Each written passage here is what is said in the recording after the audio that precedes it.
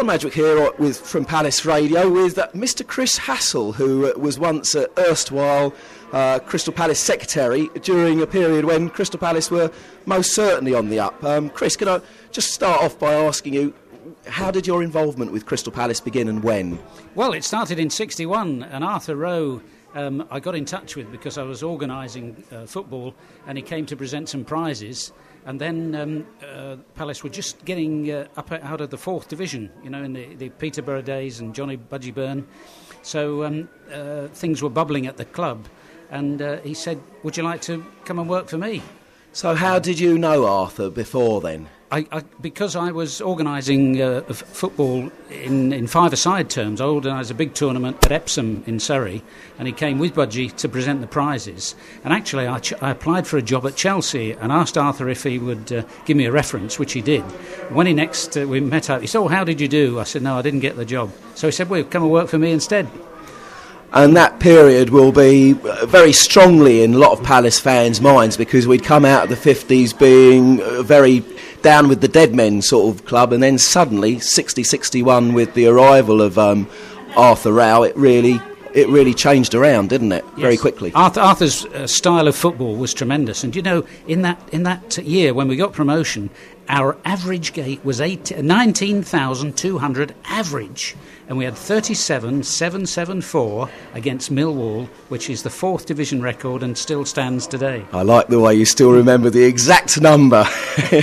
And that game against Millwall, what can you remember? Because we lost that day, didn't we? Yes, when you think you get a fantastic crowd in and then you don't perform on the field, that's always disappointing. That did happen from time to time. But did it kind of reiterate the fact that Palace could have the potential to become a big club, because we grew from that point on, didn't we? Very much so. And Arthur Waite, of course, who really was the father figure, along with the other directors, but Arthur was really the guy who really made this club tick. And all the guys who've been here today really would love to turn the clock back and relive those days, because it was such a great club, a family club. Everybody worked together and knew each other and got on well together. It was an entirely different scene to what the game is today. And we were known for the style of football as well. Obviously, down amongst the dead men, it was very much kick and hoof, but Arthur had a very different footballing philosophy. Oh, yes, of course, push and run. And Budgie Byrne was the catalyst. He was the linchpin of that side. And Roy Summersby was there as well. And there was lots of other guys who really were keen to play what we call proper football. We scored 110 goals as well. So it was great stuff. Now, we did struggle after going up for a while, didn't we? Can you remember that era when Arthur Rowe finally sort of had to hang up his managerial boots? That's right. The manager changed to Dick Graham and then later to Bert Head. But it was always Arthur Waite was sort of pushing and ambitious for the club to do better, and everybody else obviously wanted that to happen at the same time. So it was really wonderful to be involved. And of course, when we got promotion from 2nd division up to the 1st division, I then got the fixtures. They came out from the Football League. What's the first match we got? Manchester United at home, Georgie Best, Law, Charlton. Oh, what a fantastic time. Now, 7 years previous to that, we obviously, on this day, 47 years ago, played the great Real Madrid down here. Now, what can you remember about how that came about? I remember that very much indeed. Arthur Rowe and Real Madrid were at the height of their sort of fame and power. They'd won the European Cup, I think, 5 or 6 times. Di Stefano, Puskás, Hento, Santa Maria, all the names of those guys. And Arthur Rowe met a guy called George Sturrop. I can remember seeing them in Croydon. They went out for lunch, and George Sturrop sold it to Real Madrid that they could play Palace because we weren't going to kick them off the park. We paid them £10,000 as a guarantee.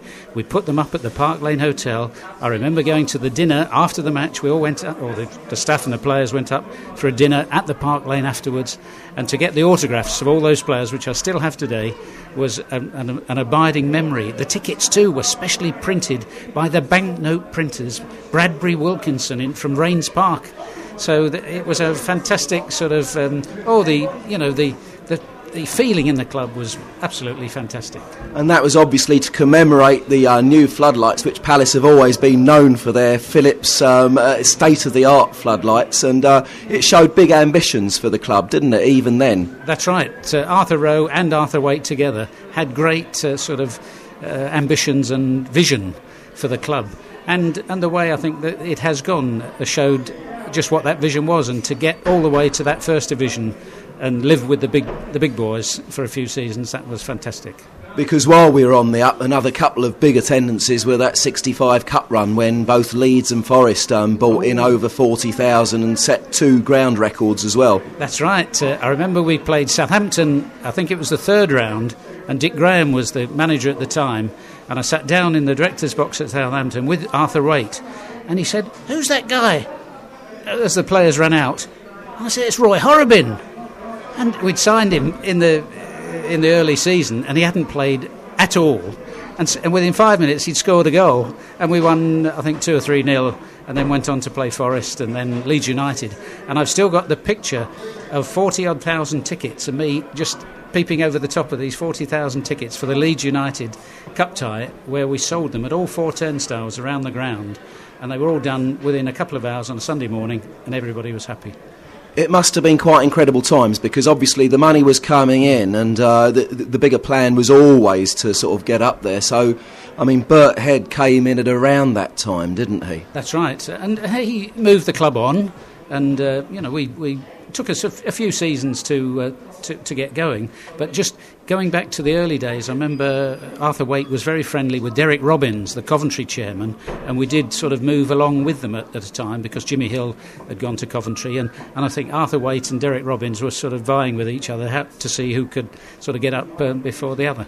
And I think Alan Leather, who succeeded you, was the Coventry chairman at the time as well. No, he was the secretary. He was the secretary at Coventry very briefly, I think. That's right, yes.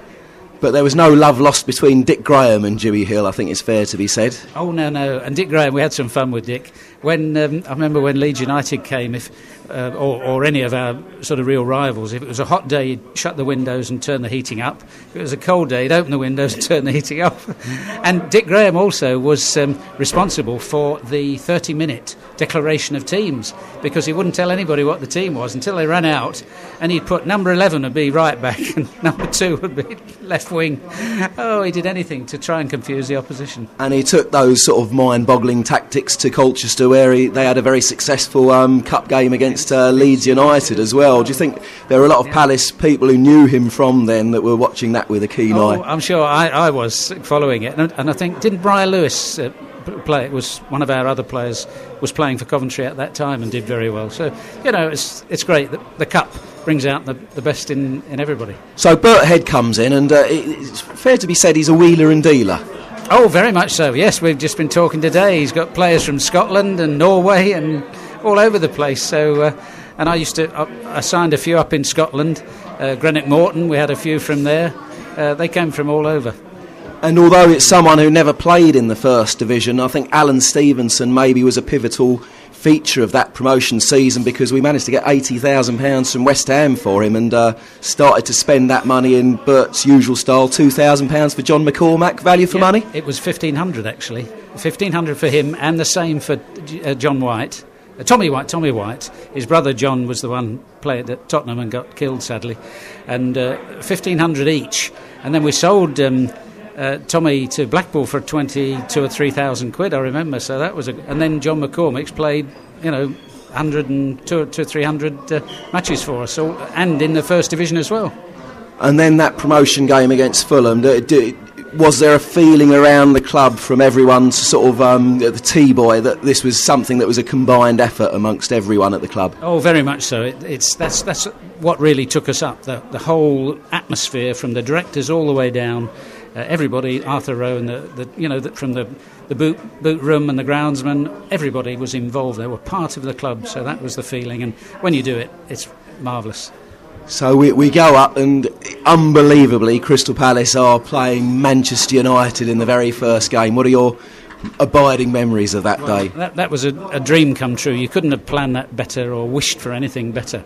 To have Bobby Charlton, Dennis Law, George Best, to play here, and we drew. They didn't humiliate us or run us over at all. We fought like tigers, and to finish up 2-2 was great stuff. And obviously, from the Secretary's point of view, a new ground record again. Can you remember what the receipts were for that day? Or that's a figure I can't. I'd love to sort of delve back in the history books for that. But I can remember the chairman, when all the money started to roll in. Once that everybody knew we'd got Man United at home, he came to help me open the mail and bank all the money.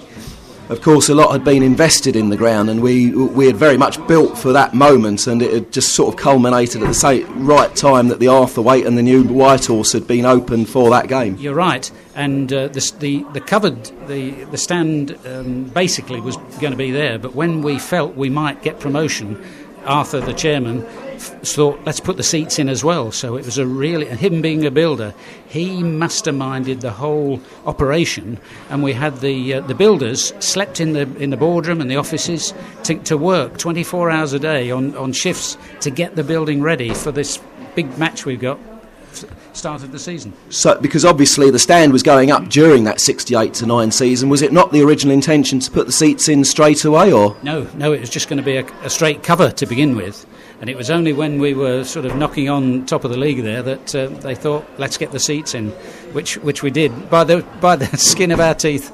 But it gave the ground a lovely symmetry, and when you think of the sort of nigh on 50,000 crowds we were getting on a semi-regular basis, obviously Arthur Waite's vision was it could have been seen through if maybe we'd have stayed up eventually. That's right, yeah. You need to consolidate for a good few years to accumulate the cash to reinvest into the ground, because Arthur didn't take a penny out of this club. He did it all for love. And that's a bit sad when you see what's happened in football these days, but there we are. But can you remember the events that led to Ray Bloy taking over? They must sort of still hold rather sort of bitter memories for a lot of people at the club. Yes, it was at the time I moved to Everton, and when I spoke with Arthur Waite, he said, well, good luck to you, and I wish you well, and I think you're doing the right thing, because he said, I'm not going to be here at the Palace much longer. Things are beginning to change, and so, good luck, and off you go. So we were victims of his own success, maybe, even. Really, that's right. It was when the game was beginning to change, and we'd had best part of 20 years as it was in the old days, but life changes and things move on, sadly, and it's not always for the better.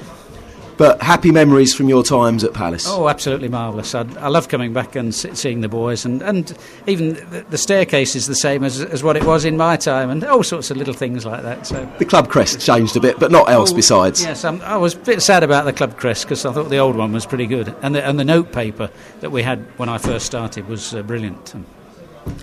Chris, thank you very much indeed. And nowadays you're administrating in cricket. That's right. Yes, I've been retired from Yorkshire, first class for 5 or 6 years now. But I'm president of Yorkshire Schools Cricket, and spend a lot of time and effort in helping to nurture 1 or 2 budding young cricketers.